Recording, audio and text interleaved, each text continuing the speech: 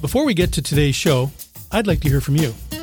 This show is nothing without our listeners, and we want to make sure we provide you with what you're looking for.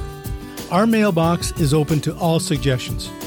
So if you have a topic you want to learn about or a guest you want to hear from, let us know by sending us an email to chagahealthandwellness@gmail.com. That's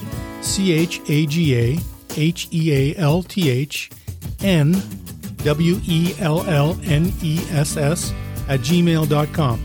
Now, enjoy the episode.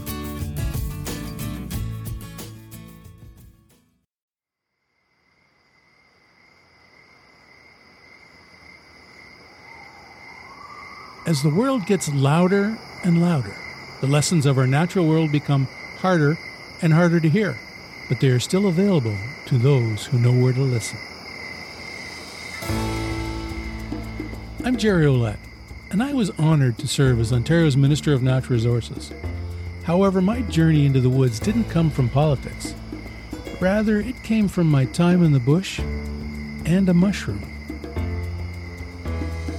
In 2015, I was introduced to the birch-hungry fungus known as chaga, a tree conch with centuries of medicinal applications used by Indigenous peoples all over the globe.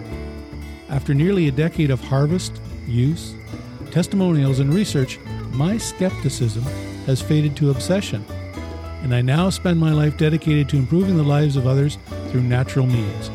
But that's not what the show's about. My pursuit of this strange mushroom and my passion for the outdoors has brought me to the places and around the people that are shaped by our natural world. On Outdoor Journal Radio's Under the Canopy podcast, I'm going to take you along with me to see the places and meet the people that will help you find your outdoor passion and help you live a life close to nature and under the canopy. Well, we're trying something a little bit different now on Under the Canopy, and what we're doing is certain times of the year, there are certain things that are ready to be harvested and used. And right now, Staghorn Sumac, or Rus tafina, is the Latin name for it, is ready to be harvested.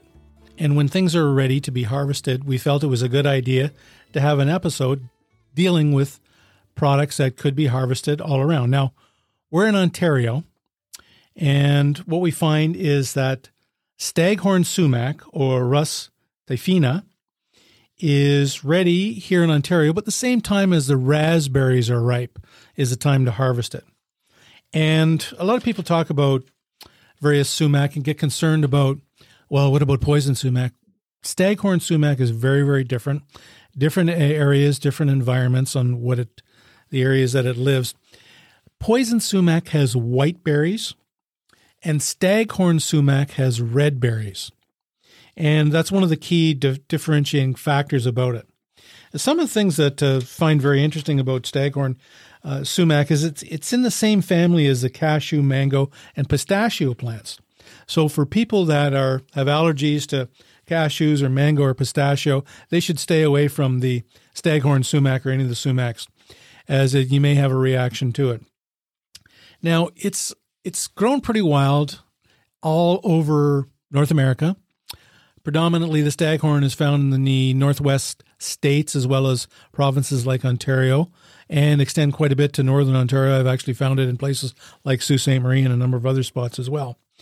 And it's a red fruit that grow in what they call drupes. Now, these drupes are filled with berries that once they're ripe, they have a very unique flavor to them. And a lot of people will make them into a tea.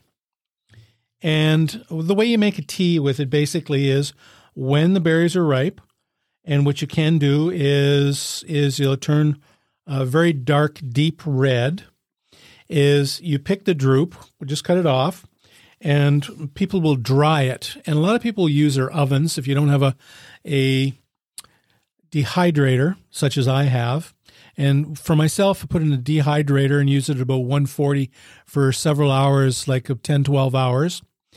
And then the berries will just fall right off the stems. And you can take those berries and actually put them in cold water. You don't use hot well. Some have used hot water, but a lot will just take them and put basically a full droop into a jug of water. Say we're probably looking at about, that would be 4 or 5 liters, and let it sit overnight. And individuals will put it in the sun, and the sun will actually draw out the flavors, and it actually makes a very nice tea, almost like a lemonade sort of things.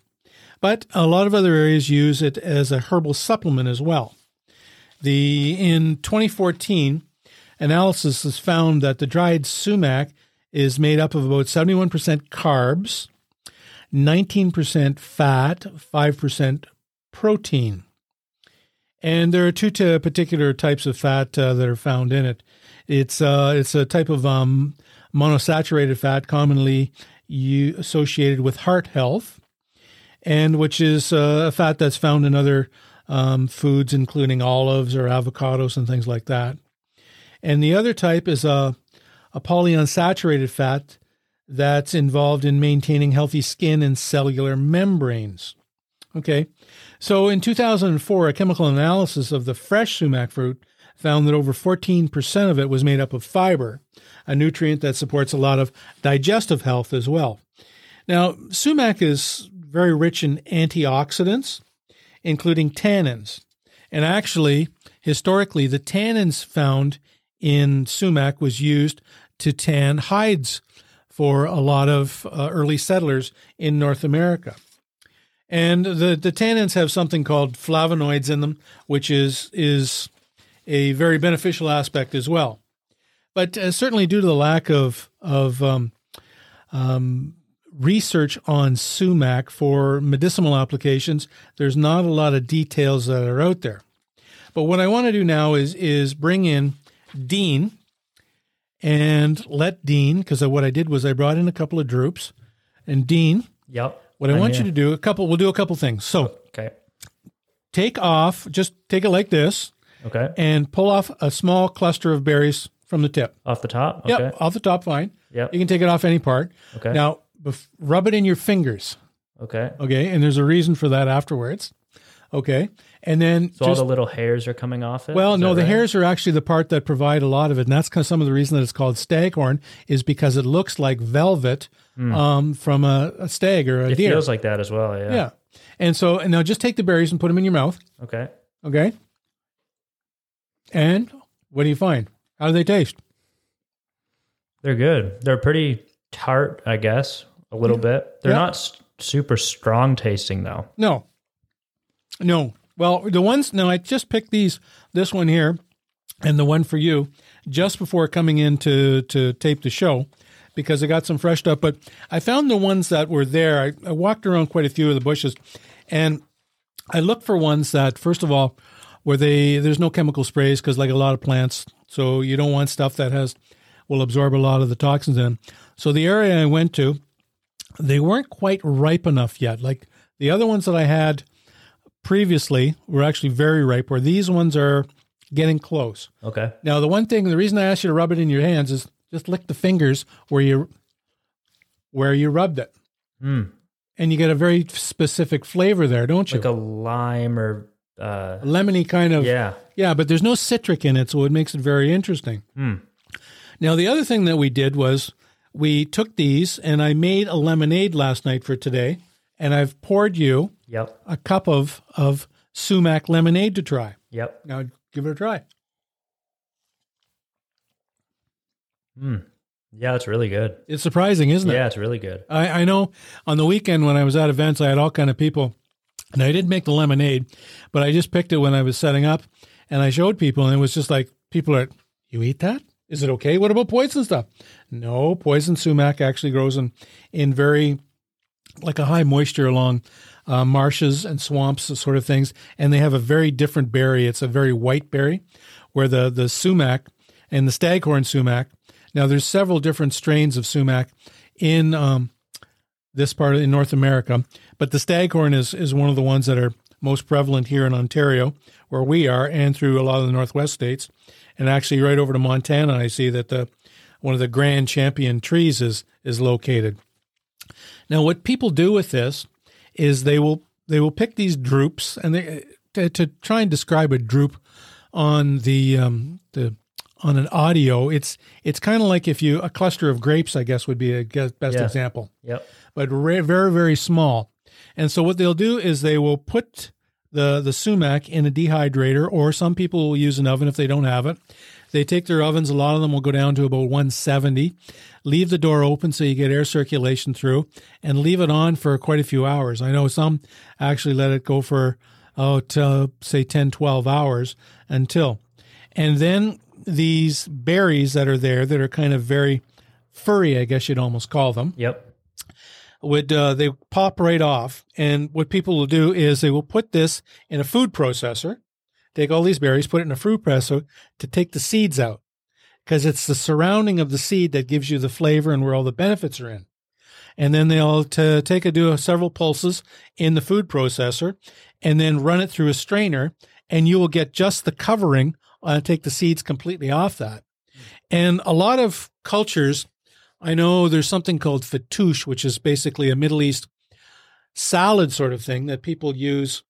That for the salad, what they do is it gives it a very unique flavor. It's almost a citricy almost sort of flavor to it as well. That causes a lot of, it gives it a very good flavor. And a lot of Middle Eastern countries utilize a lot of, I think it's Syrian sumac is what they use for that purpose. But it's very, very beneficial.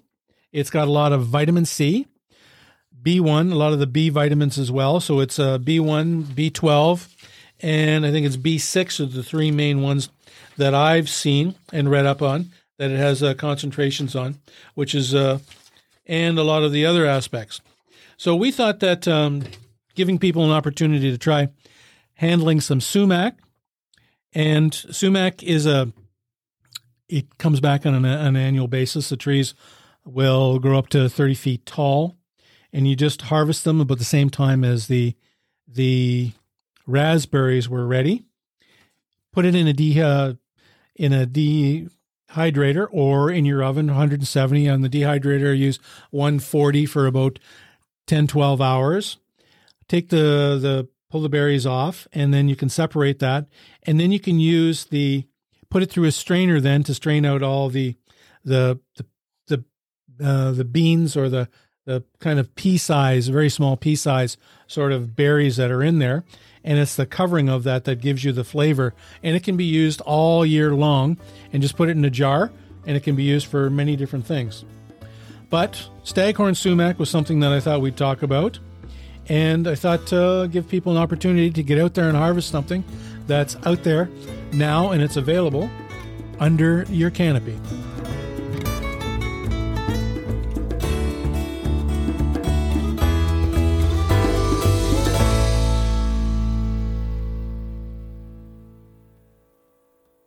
And now it's time for another testimonial for Chaga Health and Wellness. Okay, I'm here in Millbrook with Trevor, who had a great experience and wants to share it with us with the skin cream, the Chaga skin cream. Trevor, tell us what you went through and how much you used, and go ahead. I've had eczema on my arm since I was a little kid, and it's always been quite a rough patch there on my arm. And no lotions seemed to ever get it so that it was smooth. Right. But using the Chaga probably for 3 weeks, it feels like normal skin now. Yeah, and how often did you put it on? I put it on maybe once every other day. I didn't remember to do it every day. So, once every other day, one time a day. Very good. And you had great results, and now it feels like normal skin again. Very good. Yeah. And you didn't try anything else, so you figure that's what... No, it worked, so I'm sticking with that. Very good. Well, thanks, Trevor, here in Millbrook. Yeah. Okay. We interrupt this program to bring you a special offer from Chaga Health and Wellness. If you've listened this far and you're still wondering about this strange mushroom that I keep talking about and whether you would benefit from it or not, I may have something of interest to you. To thank you for listening to the show, I'm going to make trying Chaga that much easier by giving you $1 off all our Chaga products at checkout. All you have to do is head over to our website, chagahealthandwellness.com, place a few items in the cart, and check out with the code CANOPY, CANOPY. If you're new to Chaga, I'd highly recommend the regular Chaga tea, This comes with 15 tea bags per package, and each bag gives you around 5 or 6 cups of tea. Hey, thanks for listening. Back to the episode. Okay, now Dean was asking some questions about how and where do you harvest it. So sumac, it grows just about everywhere, and I spoke to some actually landscapers who use a lot of sumac and landscaping because it provides a nice canopy. It's a nice kind of tree that that people can utilize in landscaping areas. And we find it, as I was saying, I was doing an event. Well, these ones I picked here, I went to the local park. I had to go down an area where there's no houses, and there's half a dozen or a dozen trees along the way. And I got to the park, and there's probably 15, 20 trees there in an urban center. On the weekend, I was doing an event when I picked some there and handed it to a lot of people to let them try while I was putting out signs for the location at the event right by a stop sign. And there was a large abundance of it right there. And right beside the school where we were, there was several trees all in there that all had Staghorn Sumac that was deep red and ready to be harvested. So, and when you harvest it, all I do is I take a knife and right at the base of the drupe where you'll get all the berries, I just cut it off right there. And then I can take it and dry it from there. So when I put it in the tea, and the tea I made here, I actually didn't use the dried sumac. I used fresh sumac. And all I did was I cut the stems off from the main stem and then put that in about, I put one small drupe in probably 2.5 liters of water and left it overnight in the fridge to make the tea that Dean was trying. Now, sumac actually is rich in antioxidants. And although the research that's out there on it isn't quite as in-depth as, at least I haven't been able to find it, but I have not been honestly looking into it that much, that rich in antioxidants. And people hear about antioxidants, but Dean, do you know how antioxidants actually work with people and what they do? No, I don't. I hear the word all the time, but I've never looked into it. Mm-hmm. So antioxidants, essentially, what happens is when we do anything, we're burning energy. And this is a very basic way to describe it. So when we burn energy, a lot of times we don't burn the complete molecule. Those unburnt portions of molecules are called free radicals. And you can get free radicals through the foods that we eat, the air that we breathe, absorb it through our skins. And free radicals, essentially, what they do is they try to join with other free radicals to make complete molecules. And a lot of times they will concentrate in areas such as organs, and they start to break down your system. Antioxidants, essentially the easiest way to describe them is antioxidants consume free radicals. So the higher the antioxidants, excuse me, the more free radicals are consumed, the less your systems break down in the first place. And that's one of the key ways that antioxidants work. So some of the other things that sumac or staghorn sumac is, it may provide a balance in blood sugar. Some of the research suggests that sumac may be an effective tool in managing blood sugars with people with type 2 diabetes. And there was a study done in 2014 where 41 people who had diabetes, where they were taking 3-gram dose of sumac on a daily basis to check the effect on their blood sugar. And over at the 3-month period, the group that received the sumac had a significantly improved average blood sugars and antioxidant levels as those that compared that took the placebo. So, but this is one study, and it was a very small sample select of only 41 people. You need large studies and a lot of them. And one of the things that talks about is insulin sensitivity is causing a lot of problems with blood sugar issues. Now, remember, we're not doctors, can't give medical advice. What we do is we give you the detailed research and expect that you would follow up, and always follow your healthcare professional when you're dealing with any of these things. But a lot of it, after that same group of 41, they experienced a 25% reduction in their circulatory insulin, suggesting that their insulin sensitivity may have increased as a result of taking the sumac, which is a very positive thing. Those are just some of the benefits that sumac has out there, along with all the culinary aspects that it's used. I mentioned about it's kind of like almost like a tart lemon flavor, citrus kind of like taste to it, but no citric acid in it. So those people that have acid concerns, it's something that's you can enjoy without having to worry about that. So speaking of harvesting, a lot of individuals ask me about harvesting chaga and when is the time to harvest and what the time of year to harvest that. When we first started out, and quite frankly to this day, we still harvest when there's no sap in the trees. We find that the moisture content in chaga is much lower and that the drying time or the curing time is substantially reduced. Even when we harvest, which is usually very, very late fall or beginning of winter through the winter time, that it still loses about 45 to 55% of its weight after it cures. But the one thing that we found interesting, even though a lot of the information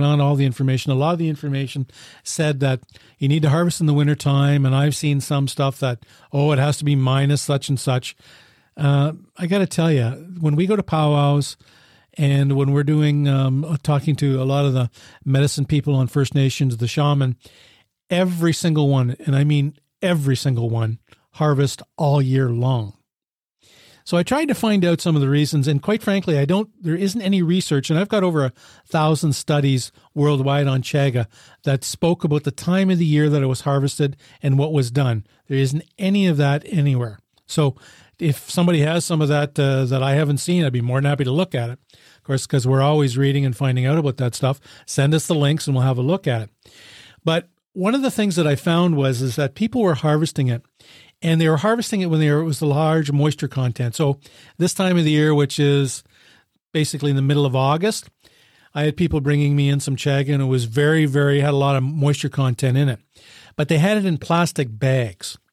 And what happens is you get secondary mold and growth on your chaga, which would take away from the medicinal applications.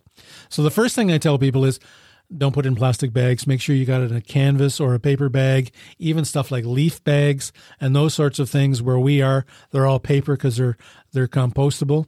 So a lot of those ones breathe and absorb a lot and allow moisture to go out, because it's that secondary mold growth that I find that could be part of the reasons as to why not to harvest it when there's a lot of sap in the tree. And the other thing is that harvesting it within 24 hours, break it up into chunks about the size of a walnut. And the reason you do that is because once it dries, it's hard as heck. I don't know how many people, probably 4 people on the weekend asked me, how do you break it up? I said, how long you had it? And the one beside me, they said, well, we got it over a year ago. And I said, well, first of all, put it in the freezer because it'll go dormant. But within harvesting, break it up into about walnut-sized chunks. And the only thing you can do now is when you get large pieces like that, though, the size of a grapefruit, is take an old pillowcase or an old towel, put it in that, and take a mallet and break it down, and then you'll get all the pieces that way. But you want to make sure you take off all the impurities on the outside. Otherwise, it turns it very bitter and very bad tasting. It has a very off taste. And that's one of the key ways that you can harvest it and enjoy it all year long. Well, that's a special segment that we're doing called Harvest Time. And if you're interested or you want us to do more of that, let us know, because there's a lot of other things. I know there's self-heal, all-heal, that it's ready time to do harvesting for those products as well, which is another plant in the mint family that has a lot of it. There's mullins. There's all kind of other plants that are out there. And if you want to hear more about those sort of things, let us know. Give us some feedback on that, and we can broaden the harvest time so that we can include more aspects of harvest time things found under the canopy.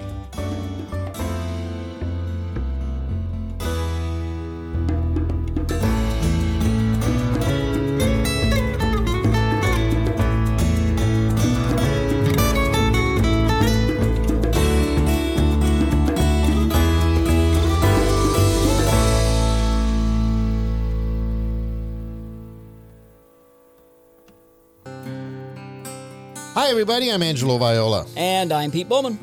Now, you might know us as the hosts of Canada's favorite fishing show, but now we're hosting a podcast. That's right. Every Thursday, Ange and I will be right here in your ears, bringing you a brand new episode of Outdoor Journal Radio.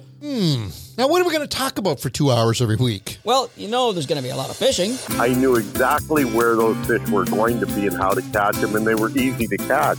Yeah, but it's not just a fishing show. We're going to be talking to people from all facets of the outdoors, from athletes. All the other guys would go golfing. Me and Garth and Turk and all the Russians would go fishing. To scientists. But now that we're reforesting and letting things free, it's the perfect transmission environment for line disease. To chefs. If any game isn't cooked properly, marinated, you will taste it. And whoever else will pick up the phone. Wherever you are, Outdoor Journal Radio seeks to answer the questions and tell the stories of all those who enjoy being outside. Find us on Spotify, Apple Podcasts, or wherever you get your podcasts.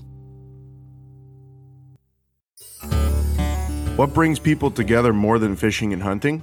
How about food? I'm Chef Antonio Maleka, and I have spent years catering to the stars. Now, on Outdoor Journal Radio's Eatin' Wild podcast, Louise, Hooksett, and I are bringing our expertise and Rolodex to our real passion, the outdoors. Each week, we're bringing you inside the boat, tree stand, or duck blind and giving you real advice that you can use to make the most out of your fishing game. You're going to flip that duck breast over once you get a nice hard sear on that breast. You don't want to sear the actual meat. And it's not just us chatting here. If you can name a celebrity, we've probably worked with them.